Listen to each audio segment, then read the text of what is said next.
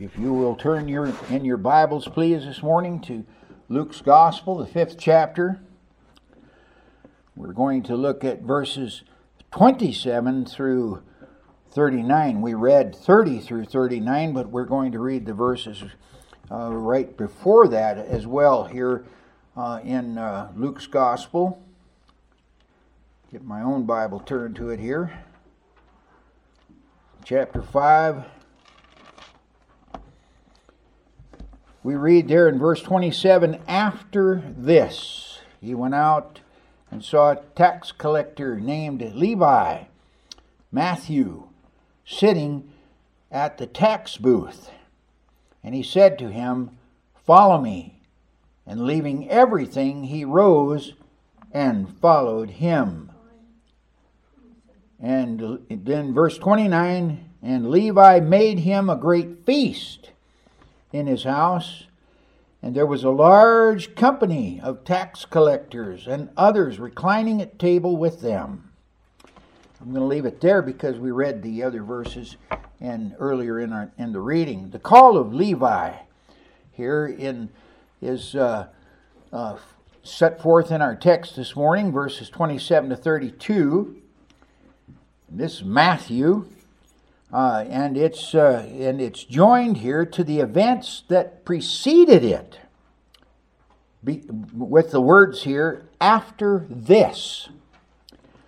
So what we had in verses 17 through 26 was the healing of the paralytic. And that healing was met by two reactions, different reactions.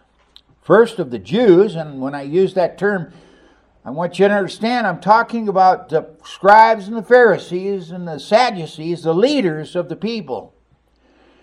And when they saw this healing of the paralytic, it was because they came to spy out on Jesus so that they might catch him in some lawless deed for which to accuse him. And then we have, on the other hand, that of the people who witnessed the miracle, and their response was amazement. The Jews now here are furious in their minds because Jesus declared this paralytic sins to be forgiven, which they regarded as blasphemy.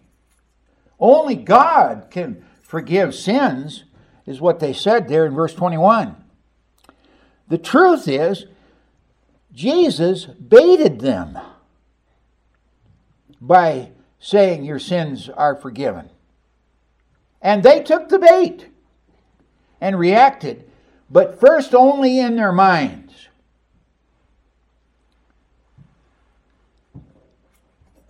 But here's the thing, Jesus knew their thoughts. And so he said to them, which is easier? To say your sins are forgiven, or to say rise and walk? Which takes more authority and power from God? But he said that you may know that the Son of Man has authority. And it's a reference to Daniel chapter 7, when the Ancient of Days gave to the Son of Man authority, dominion, and a kingdom that will last forever. And that's referring to Jesus. They knew that reference. But that you may know that the Son of Man has authority on earth to forgive sins. I say to the paralytic, rise and walk, and go home. That's verses 23 and 24, excuse me. So the Jews then couldn't see the obvious. Jesus was God. And he proved this to them by exposing their thoughts. And then he proved it by healing the man, demonstrating God's power to do so. And on top of that, the paralytic immediately picked up his bed and returned to his home, glorifying God in the face of the Jews. And then we have the crowd who observed the miracle. Their response was utter amazement. This term describes a state of blended fear and wonderment. They just took their breath away. The Greek word there that's used is the source of our English word ecstasy. They were in ecstasy and awe. And notice, they too glorified God and kept speaking out openly. We have seen extraordinary. That Greek word means that which is paradoxical and incredible. We have seen extraordinary things today. That's verse 26. So now we come to verse 27, which connects the previous narrative with what follows. And as noted in the last message, Luke's purpose was to expose the opposition that Jesus would face as he marched to the cross. This opposition was due to growing conflict between the kingdom of God, or heaven, and the kingdom of Israel on earth, as envisioned by the Jews. John's prologue to his gospel succinctly describes the nature of this conflict. Jesus, who created all things, there's not anything made that Jesus didn't make. He created all things. And then, in the incarnation, he came into his created order, this world. And he did so into the nation, because Mary was of the tribe of Judah, of the seed of Abraham. So this is the nation which he formed, of the physical descendants of Abraham. He called Abraham out of Ur of the Chaldees, miraculously gave him a son, Isaac, and then from Isaac came Jacob, and from Jacob the 12 tribes of Israel, and so on. So now John puts it very succinctly and simply here. When he came to his own people, they received him not. Isn't that amazing? He's the one who brought that nation into existence, and yet when he came to them as their Lord and Savior, they said no. Nah, not interested. The prophets were clear about this also in Isaiah 53 verse 3. He was despised and we esteemed him not. On the other hand, those who did receive him, the righteous remnant within the nation, who did receive him, and because they believed in his name. They recognized his messianic origin, his authority from God, and they saw the reputation that he gained by the demonstration of the fact that he was from God.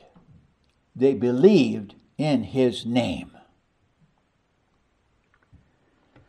And then John says, because of that, God gave them the right to be called or to become the children of God. We read that in English and we miss it too. We miss what God is trying to tell us there. Children, sons of God, and by the way, that's the term there, sons of God. Sons of God were those who were created as a direct act of God, not through human parentage, which he's going to make clear too. Isn't that amazing? Adam, the first Adam, is the only son of God in the human race. The only one. Till Jesus. And now all who believe in Jesus are sons of God. Understand that. God made them. directly created at the hand of God a people for His name. Wow. The Jews believed that they, and they alone, were the children of God because they were the descendants of Abraham. John then pronounced who the true sons of God were in verse number 13. These are those who were born not of blood, that is, genetic descent, physical genetic descent from Abraham, nor of the will of man, that is, you're not a son of God because you claim to be. It's not your will. Nor of the will of man. It's not what your parents hope, or your friends, or close associates want, but of God. He's the only one who can make you a child of God. So Jesus was rejected also because of the nature of the kingdom that He came to establish, which differed from that of the Jews. They were expecting a literal political military kingdom established on earth, with its capital is Jerusalem, with a Jewish Messiah ruling over the rest of the world. They wanted a one world government, with their Jewish Messiah ruling from Jerusalem. Let me share something with you. That is the view, that's the kingdom view that has been advanced for years, since the destruction of Jerusalem in 70 A.D., that has developed into what is now known as modern Zionism. You've heard the term. Who are the Zionists? That Zionism was fostered by a very wealthy, in fact, the wealthiest Jewish family on the face of the earth today, the Rothschilds. Beware and don't be deceived. Jesus warned us, don't be deceived. Zionism is not to be confused with Judaism, the religion of the Jews. Zionists are elitists who want to rule the whole world from Jerusalem, a one world government. Is what's happening in Israel today the beginnings of that? Beware. Zionists don't care anything about their people or anybody else, including you. You are dispensable to them in their goal of establishing their own world rule under Satan. It's satanic, not from God.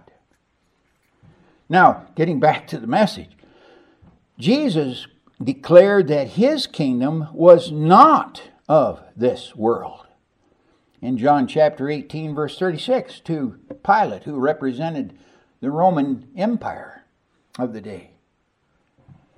Indeed, His kingdom was not primarily Jewish either, but would consist of a people from every nation. Kingdom citizens would be a spiritual people called out of the world and conquered by the gospel, according to Peter. And we just heard that at the table this morning. 1 Peter chapter 2, verse 9. A chosen race, a royal priesthood, a holy nation, a people for His own possession. That's us who know Jesus Christ. And what's our responsibility? To proclaim the excellencies of Him who called us out of darkness into his marvelous light. Are you still entrapped in the darkness, Satan's darkness? Or have you come into the light of the glory of God and Jesus Christ? See, that's the question. The kingdom expected by the Jewish ruling class and the one that Jesus was introducing are clearly in conflict both as to nature and appearance. Thus, the growing hostility of the Jews toward Jesus as described here by Luke. So now in the text before us, we have the call of Matthew, or Levi, as Luke calls him. But Luke's purpose in this was more than focusing on the calling of the last disciple, because it's just addressed in one sentence. As important as that call was, Luke centered on the Jewish response to what transpired after Luke's call. What did Luke do immediately after he was called? That's what Luke here is what Levi did immediately after his call. That's what Luke here is describing. And what do we see? The Jews grumbled at his disciples. They're angry. They're making a fuss. Why? Because you guys and Jesus are eating with publicans and sinners. Where's the sin in that?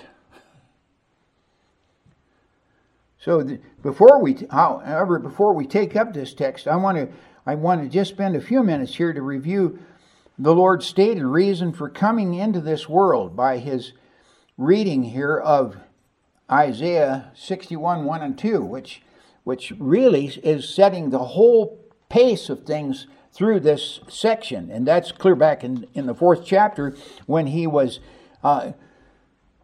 in the synagogue there at Nazareth. So this, and the two things that I want to deal with, because he spoke about the year of the Lord's favor, but then he omitted the second part of it, which was the day of vengeance. So notice this. Without question here, Jesus' identity as Israel's promised Messiah was fully established in the early days of his ministry. And it's supported by this text in Isaiah chapter 61. The last chapters of 61 deal with the kingdom of God. He chose that text specifically because it deals with the kingdom of God. And he announced that prophecy was now being fulfilled in their hearing. Was being fulfilled in their hearing. That is those in the synagogue there in Nazareth. That's chapter 4, verses 18 through 21. That prophecy ended with the proclamation of the year of the Lord's favor. This year would be a lengthy period of time as compared to the day of vengeance. I think that's the contrast. This day of vengeance will be fulfilled at his second coming. So he left it off. He left that part of the prophecy off because it was for a future time, not for that present hour. In other words, the time of the Lord's favor would extend from his first coming until his second coming, when the day of the vengeance of our God would also come. You see that? His first coming inaugurated this extended period of salvation. The word that's used there, the Lord's favor, it's interesting because that word is used in other places in the New Testament, and specifically here, the Apostle Paul explains it in 2 Corinthians chapter 6. And he, in his discussion here, cites Isaiah chapter 49, verse 8. And notice what he says. For he says, Isaiah says, in a favorable time, or the time of the Lord's acceptance. See? The year of the Lord's favor in a favorable time. That's the word. It's a time of the Lord's acceptance. He said, I listened to you, and in the day of salvation I have helped you. That's quoting from Isaiah. That's the Lord speaking there as he's quoting from Isaiah. Then based on that, the Apostle Paul declared, behold, now, in this gospel age is the favorable time. The time of God's favor, the year of God's favor, the acceptable time. Behold, now is the day of salvation. Listen to that. There is only one day of salvation. That's this period of time right here. If Jesus Christ comes back again, we don't know when he's coming. He could come back now. And when he comes back, your hope of salvation is gone forever. Here, as Paul said, now is the day of salvation. Now. This time is also illustrated in the book of Acts. There in the 10th chapter of the book of Acts. Cornelius, who was a Gentile God-fearer, was praying and was visited by an angel who assured him that God had accepted him. Same word. That is, heard his prayers. There in the 4th verse of the 10th chapter. Now this was not due to Cornelius' devotion or goodness. God was working in his heart. And this gracious God had a plan to save a people for his name. And thus the angel instructed. See, the angel didn't give him the gospel because it's not angel's business to give the gospel out. It's your duty, my duty, to give the gospel out. So the angel instructed him, go send for Peter, who was a Jew, and have him come and tell you the gospel. And the Lord knew that Peter, being a Jew, would be reluctant to do so, just like the Jews. They're eating and drinking with publicans and sinners. Peter acknowledged that. You yourselves know how unlawful it is for a Jew to associate with or to visit anyone of another nation. You understand why God couldn't use them to evangelize the world? They wouldn't do it.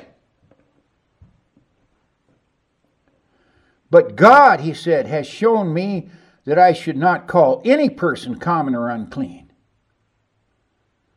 That's verse 28 of the 10th chapter. Thus the Lord intervened and commanded Peter to go, asking no questions. And thus Peter said, when I was sent for, I came without hesitation. Or objection, that is, I came without objection. Verse 29. Cornelius then welcomed Peter. We are all here in the presence of God to hear all that you have been commanded of by the Lord. So Peter opened his mouth and said, truly I understand that God shows no partiality, but in every nation, anyone who fears him and does what is right is acceptable to him. There's that word again. Word acceptable, favor, the year of the Lord's favor, see? Paul's favorable time or day of salvation, this period of the time between Christ's first and second coming, the year of the Lord's favor. And this brings us to ask, how can anyone know whether he has been accepted of the Lord in this era of his favor? How do you know? Jesus clearly defined the terms required of those who would follow him to be his disciple. Sad, but boy, I tell you what, there's an awful lot of people out there who want to claim Jesus Christ as personal Lord and Savior who have ignored this simple requirement. What is that? If any one of you who does not renounce all that he has cannot be my disciple. Luke 14:33. You hear that?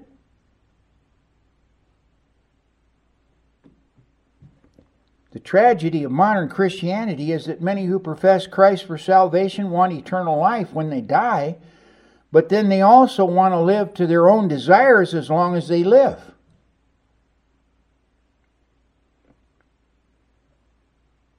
Many are deceived to believe that they can have both. Jesus, please save me, but then leave me alone to live for myself, for my own pleasure and fulfillment.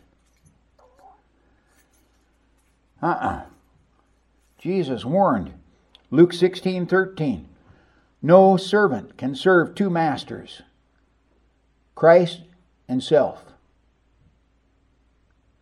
It's either Jesus is everything or you. You can't have both. You want to live for you? Then Jesus is no part of you. Period. For Jesus said either he will hate the one and love the other. You see, there's a radical situation. You love you hate Jesus. Period. You love the one and hate the other, or he will be devoted to the one and despise the other. I'm devoted to me. Then you're despising Jesus. Again, Luke 9, verses 23 and 25. If any man would come after me, let him deny himself and take up his cross daily and follow me. For whoever would save his life will lose it, but whoever loses his life for my sake will save it. For what does it profit a man if he gains the whole world and loses or forfeits himself? Yeah. The clear biblical requirement and evidence for those whom the Lord calls and accepts is that they have turned from self and the world, leaving all to follow him. Luke shows the reader that Peter, James, and John left everything and followed him.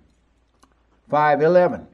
Now, in verses 27 and 28, when Jesus calls Matthew, the last of the 12, to follow, we read, leaving everything, and he rose and followed him.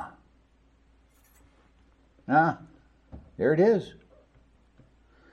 Now, in the passage before us, Luke shows us how Matthew gave evidence that he was truly one of Christ's followers. How did he? How so? This is feasting and fasting. Feasting and fasting. After this, back to verse 27, it says, after this, after Jesus called out the Jews for their failure to see the obvious, Jesus found Levi-Matthew. Levi is his Aramaic name. He was the son of Alphaeus there, according to Mark. Levi was sitting at customs. That is a custom booth. Tax booth. Literally, in the Greek there, it's a toll buying place. Right there on the sea. There for the commerce that was coming across the lake. Near the port there of the seacoast. Luke gives us but a brief and succinct statement. Jesus called Levi simply to be following me. That's a present active imperative. He walked by there, looked at Luke sitting there at his desk and said, come or be following me. Two things must be noted about this brief invitation. First is that this was probably not the first occurrence that Jesus had with Levi. There's probably been a previous contact. As with Peter, James, and John, this was probably not the first time he addressed Peter about his desire for him to be his disciple. But we don't find anything about that recorded in Scripture. But we would assume it did from the brevity of the statement, which is, by the way, recorded by all three of the Synoptic Gospels. Second, this call to join Jesus on a permanent basis involved no small financial loss. To be a tax collector, and tax collectors were really despised by the Jews. Here's a Jewish tax collector hated by his own people for collecting taxes, but boy, it was a very lucrative business.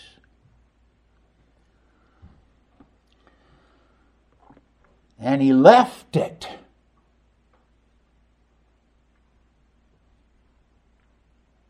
There was no second thought. He left it. He wasn't counting his pennies. He said no and left it. However, had Levi refused, and I would say this is an improbability considering the call was of irresistible grace. It's the work of God, not a decision on Levi's part. No one would ever have known him. He'd have been forgotten in history. His obedience, however, was accompanied with infinite spiritual gain. No one truly who follows Jesus ever loses, even if doing so may cost him his fortune and his life. The gain is eternal. Now, the brevity of the call and the response was incidental to what followed, particularly the Pharisees' critical response to the feast that Levi prepared for his fellow tax collectors. Luke informs the reader that it was a great feast, no small undertaking, and it was attended by a large company. Verse 29. To top it off, Jesus and his disciples were joining themselves with these social outcasts, sinners. These Jews never saw themselves as such, even though they were sinners. So why did Levi give this dinner? That's the question. Was it just a farewell dinner? I don't think so. And I think the evidence of that is seen in Jesus' own response to the Jews. I have not come to call the righteous, but sinners to repentance. Levi wanted them to join him in this new life. He got them together to meet Jesus.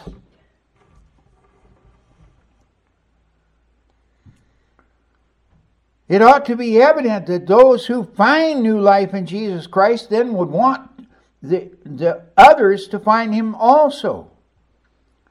Why is it that so many who claim to be Christ's have no desire to share him with others?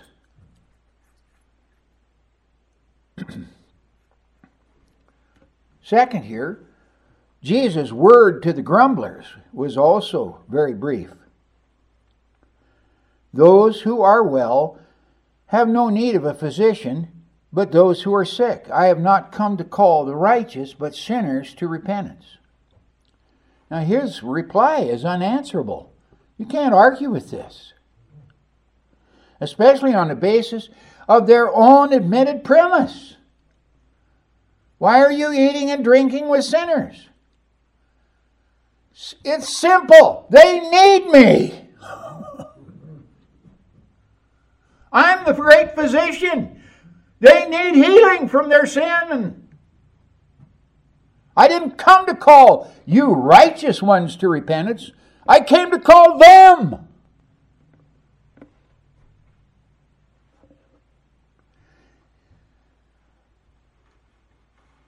And so we read there, and I think there's kind of an assumption here that they thought themselves to be spiritually healthy.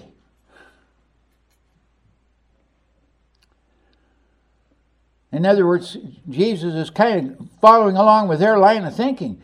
I didn't come here for you guys. You're well. You're righteous. You don't need me. You don't need my salvation. But what do we find? Just a few days or weeks before that, when he was preaching his Sermon on the Mount, there in Matthew chapter 5, verses 30 and 31, Jesus said, "For I tell you, unless your righteousness exceeds that of the scribes and the Pharisees, you will never enter the kingdom of God." Now, I'm going to tell you something. The scribes and the Pharisees had a religious life you couldn't even keep up with. If anybody ever got saved on their works, it should be them. But Jesus said, no. Your righteousness better succeed. How could you outperform them? You can't. That's where Jesus comes in. He lived a perfect life. And if you belong to him, you have his righteousness, which exceeds that of the scribes and the Pharisees. Matthew had something omitted by both Mark and Luke. Go learn what this means. I desire mercy and not sacrifice. This is Matthew 9:13, and it's citing Hosea 6:6. The Old Covenant focused on sacrifices. Now here's the problem with that. The Jews could bring sacrifices all day long without any heart or devotion to God in it. It was a perfunctory duty. Malachi talks about that. God says, I prefer mercy. What's he talking about? You're criticizing me for wanting to associate with publicans and sinners who need salvation. I'm showing mercy to them. You don't want mercy, you just want perfunctory performance.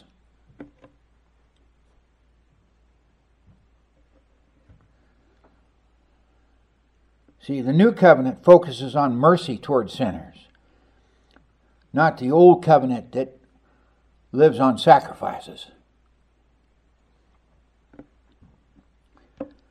The Pharisees' own observation justified Jesus. After all, Yahweh declared, I am the Lord your healer. Exodus 15:26.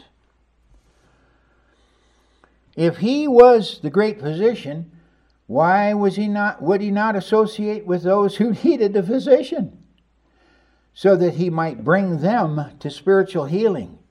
The great mission of Jesus was to seek and to save the lost. Jesus came not to call the supposed righteous to repentance, or righteous but sinners. Their guilt was double. Their own disease twofold. They refused to seek either him or his power and remedy. All three evangelists record Jesus as saying, I have not come to call the righteous but sinners.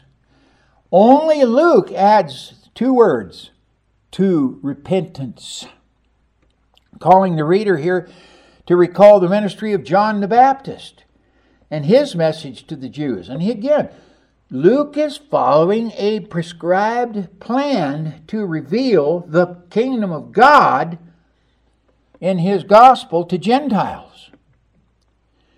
And he records back in Luke chapter 3, verses 7 to 9, of John the Baptist's response to those who came to hear him.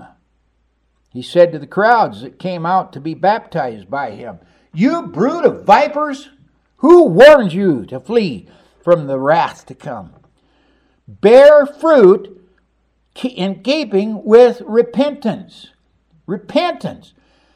A changed life. A resolve to hate sin and to love righteousness. It's turning from the old to the new. And do not begin to say to yourselves, "We have Abraham as our father. I'm going to go to heaven because my birth certificate says that I belong to the tribe of Abraham." But bear fruit in keeping with repentance. See? For I tell you, God is able of these stones to raise up children for Abraham. Even now, the axe is laid to the root of the tree. The day of God's vengeance is coming. The axe is laid to the root of the trees. Every tree, therefore, that does not bear good fruit is cast down and thrown into the fire. Is your life bearing good fruit? That's the evidence of repentance. A changed life. A life turned from hating self and sin, loathing the world and despising the things that characterize what the world describes as joy and happiness and fulfillment, to despise those things and follow Jesus alone.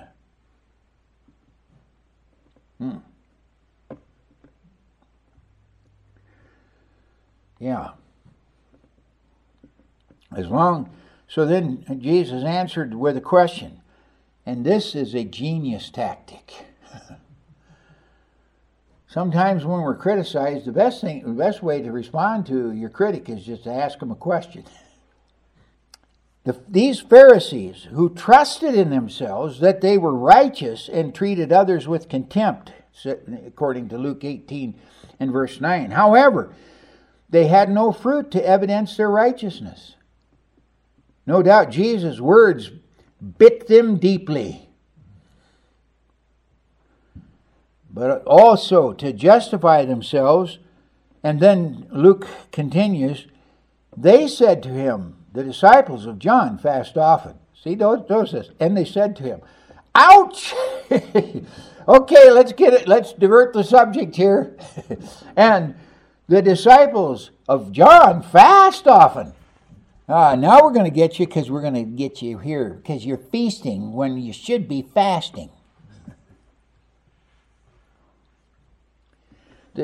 And notice they bring John in.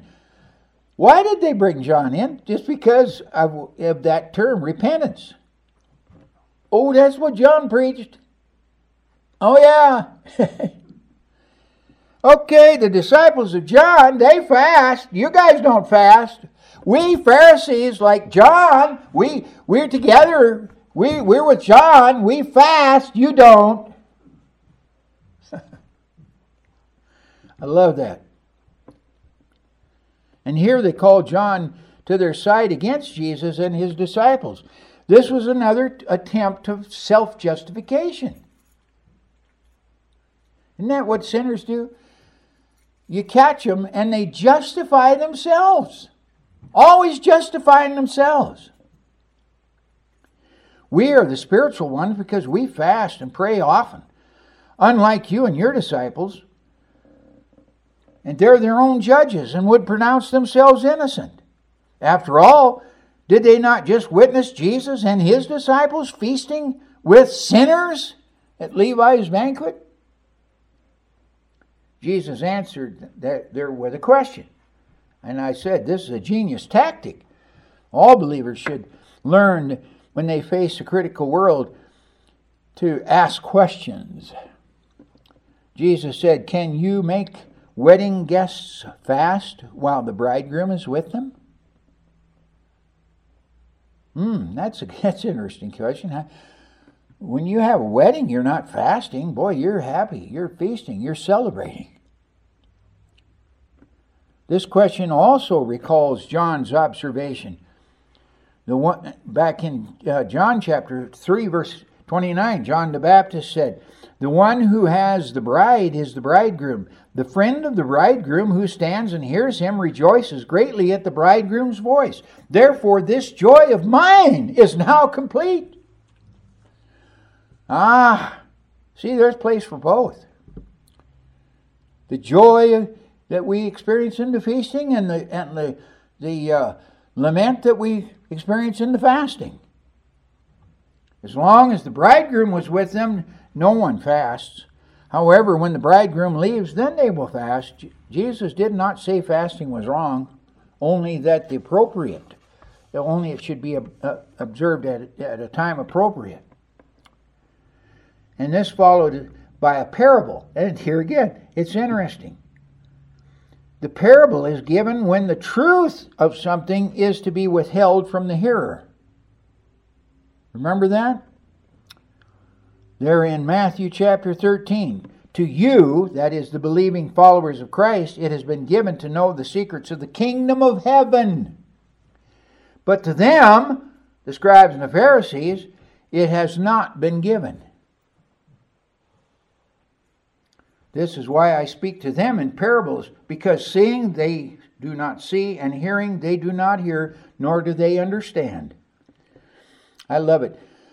Jesus spoke to them in parables because he wanted them to put it down to their childhood simplicity so that they would understand. No, Jesus said he told them in parables so they wouldn't understand. Parable again here addresses the kingdom of God, and Jesus was saying in effect, you Pharisees are so attached to the old covenant you can't imagine the kingdom of God coming in, and it can't come in until there's a new covenant. The old covenant has to go so a new covenant can be established, and I'm bringing that in, and I'm also instituting the new covenant to bring it in, and of that you have no part. You continue criticism of me as God's means to bring about his will. You will crucify me, that will only bring in the new wine to come. The new wine can't be stored in old wineskins. New wine is put into new wineskins. Jesus then made an observation that only Luke again includes. And it's actually a condemnation of the critic. Listen to it. We read this and we actually, when Jesus said you put new wine into new wineskins, if you put it into the old, when the wine begins to ferment, it'll burst the wineskins and spill out, and then you've lost all the wine. No, you put new wine into new wineskins. And then most people read it like this. No one after drinking this new wine desires the old, for he will say the new is better. Read it. That's not what he said. No one after drinking old wine desires the new, for he says the old is good or better. Verse 39. What did that mean? He was saying, in effect, you reject me because you desire the old.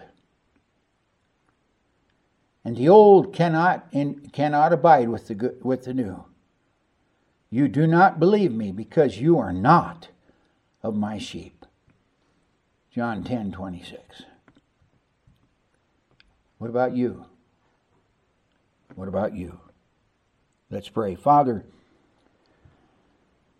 what a passage and what a challenge, not only to them but to us, to examine our own hearts before you. Do we truly believe you? Have we left all to follow you? Do we really want only Jesus? Or do we just want Jesus to help us to fulfill our self-life, what we want, what we desire?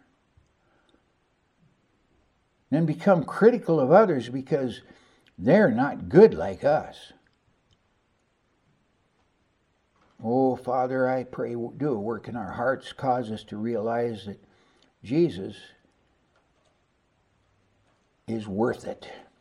Even if giving up everything would cost us our lives and our fortunes, we gain eternal life.